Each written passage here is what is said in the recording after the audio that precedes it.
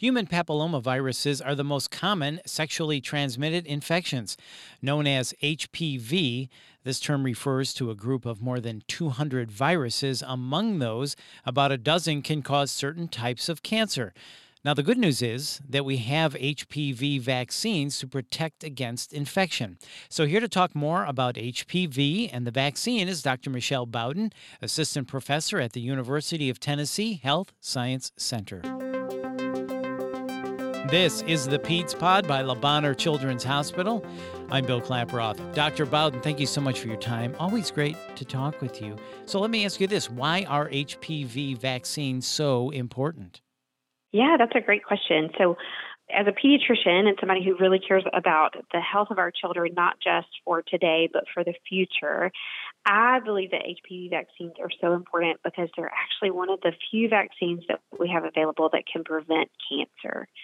So when we look at the scope of impact of HPV on the worldwide burden, what we know is that HPV continues to cause cancer in both men and women around the world. And if we can prevent that, it's the old saying that an ounce of prevention, right, is so much better than all the treatment that we can possibly give in the future.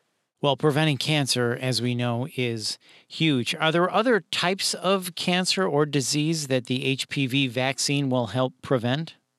Yeah, I think what most people are familiar with in terms of HPV vaccine is the idea that it prevents cervical cancer. But what we know is that HPV actually causes many different types of cancer, including anogenital cancer. It can cause cancer of the vulvar space, of the penile space, and actually is a rising cause of throat and neck cancer. And so by getting an HPV vaccination, you can prevent cancer in all of those places. Wow, this really is an important vaccine, as by the different cancers that you just mentioned. So how soon should someone think about getting the HPV vaccine? Well, the HPV vaccine has historically been recommended at ages 11 and 12. And we do that because that's an age where kids are typically getting their vaccinations around seventh grade anyway. And so when your child goes to get their Tdap booster or their first meningitis vaccine, they can also get their HPV vaccine. But it's actually approved down to age 9. So as young as age 9, we can start this vaccination series and provide our children with an immunity against HPV for their lifetimes, which is such a gift that we can give our children. Yeah, you are not kidding about that. So why do boys need to get the vaccine as well? I think that's a question that I get in my clinic a lot. And so we like to highlight the fact that this is a vaccine that's really relevant for both boys and girls. As I mentioned, it can prevent cancers of the genital area in boys as well as in girls. But what's really interesting is that we're seeing this rising number of throat and neck cancers, and the majority of those cases are actually occurring in men. And so by vaccinating our boys, we really probably are helping in many of those cases prevent not only the potential genital cancer, but the head and neck cancer that's much more prevalent in the male population. Wow, that is really interesting. So just so we're all on the same page on this, we get the human papillomavirus through sexual activity, and that includes oral sex too. Is that right?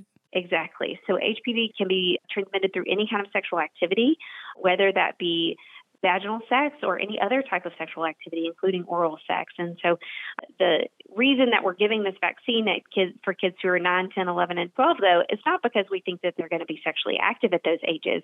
We give it at those ages because just as we want to baby-proof our houses before our babies potentially could get hurt by something like an electrical outlet in our house, we want to take care of that before it happens. We want to protect our kids way before that happens, which is why we recommend an HPV vaccine at 9, 10, 11, and 12 before we expect our kids to be sexually active. So that's why it's good to get the HPV vaccine as a preteen and not later in someone's teen years. Yeah, for a couple of reasons. One of the reasons is, again, because we want to make sure that we are preventing the exposure before it ever happens. The second reason, though, is because we know that kids are actually really great at making antibodies, which is what the vaccine is supposed to do, to give our bodies something to recognize so that when we see it again in the future, it can fight it off.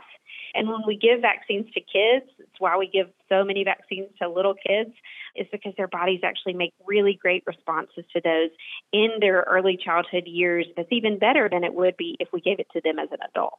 Okay, so you said our bodies are amazing at creating antibodies.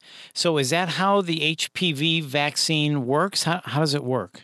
Yeah, great question. So, like many other vaccines, part of what the HPV vaccine does is it exposes the body to not the entire virus, but to parts of the virus. And specifically, actually, the vaccine that we have right now exposes the body to 9 different variations of the HPV virus. And so, by showing the body those parts of the virus that the body can then respond to, it makes a great antibody response, and then it's able to protect the body from future exposures that may occur naturally through sexual activity. So it's not possible to get a human papillomavirus through the vaccine, but because it's a portion of the virus that's being exposed to the body can still mount a strong response that protects the person for the rest of their lives. Wow. So you just said for the rest of their lives. So after these, is it a course of shots starting preferably in the preteen years? Is it a course of shots? Is that how it works? That's right. So the recommendation right now is for anybody who's 15 or under that they get 2 shots about 6 months apart. That would be what would be sufficient to protect that person. As far as the studies that we have right now, we believe that protects them for life. Now, as you get older, you may require more than 2 doses. So that's another reason why it's a great idea to go ahead and get your kids immunized, is because you actually save them a shot by giving it to them at a younger age. So, since we're speaking of the vaccine, and of course, there's a lot of debate about another certain vaccine out there right now. Oh, my goodness. Is the HPV vaccine safe? And of course, parents are going to want to know, are there side effects that come along with it? The HPV vaccine is absolutely safe and very effective. And what we know is that the HPV vaccine has actually been one of the most studied vaccines prior to COVID, but has been historically one of the more studied vaccines. The side effects that have come with it have been very, very minimal.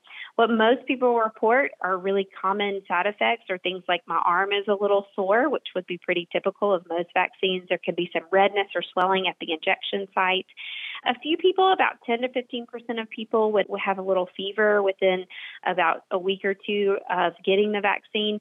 Some people do report things like having a little dizziness or muscle soreness or feeling tired for a few days, but this actually is a pretty uncommon reaction for most people, and it happens, as we all know, whether you get a vaccine or not. Just sometimes that's how our days go.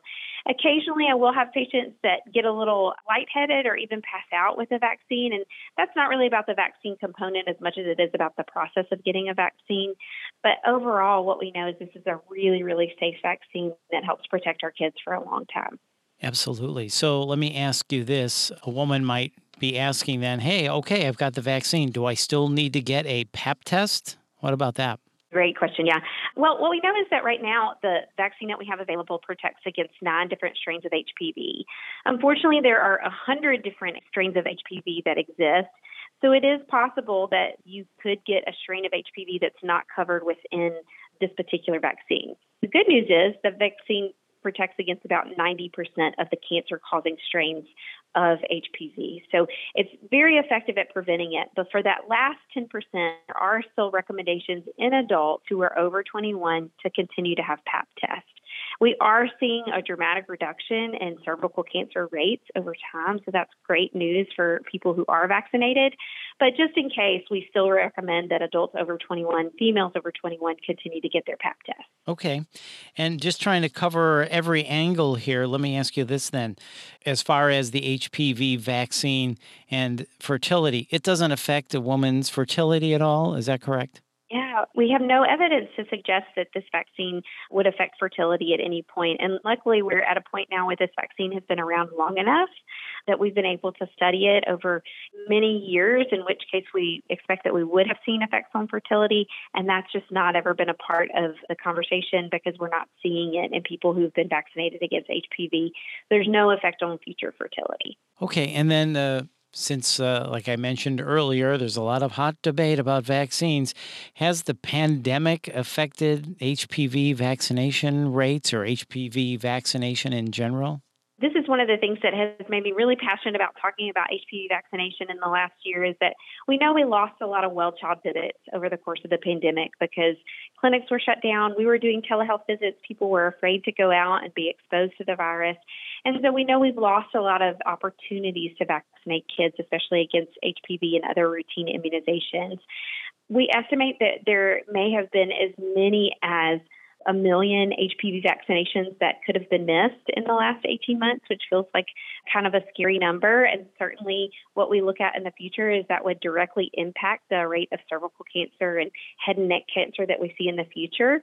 And so we're really, as pediatricians, committed to vaccinating our children wherever they are in the series and at whatever they age are now. So we're welcoming our patients back into our offices, asking them to get vaccinated so that they can be protected in the future, despite having lived through this really trying time with COVID in the last 18 months.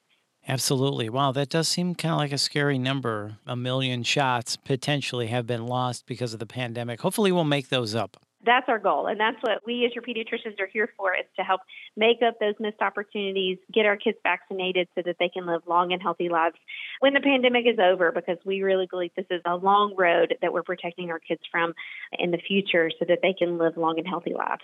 Anytime you can prevent something like cancer, it's definitely worthwhile. So this is really, really important. Yeah, and a great topic, and I'm glad we're talking about this. Dr. Bowden, thank you so much for your time. This has really been informative. Thanks again. Thank you so much. I enjoyed it.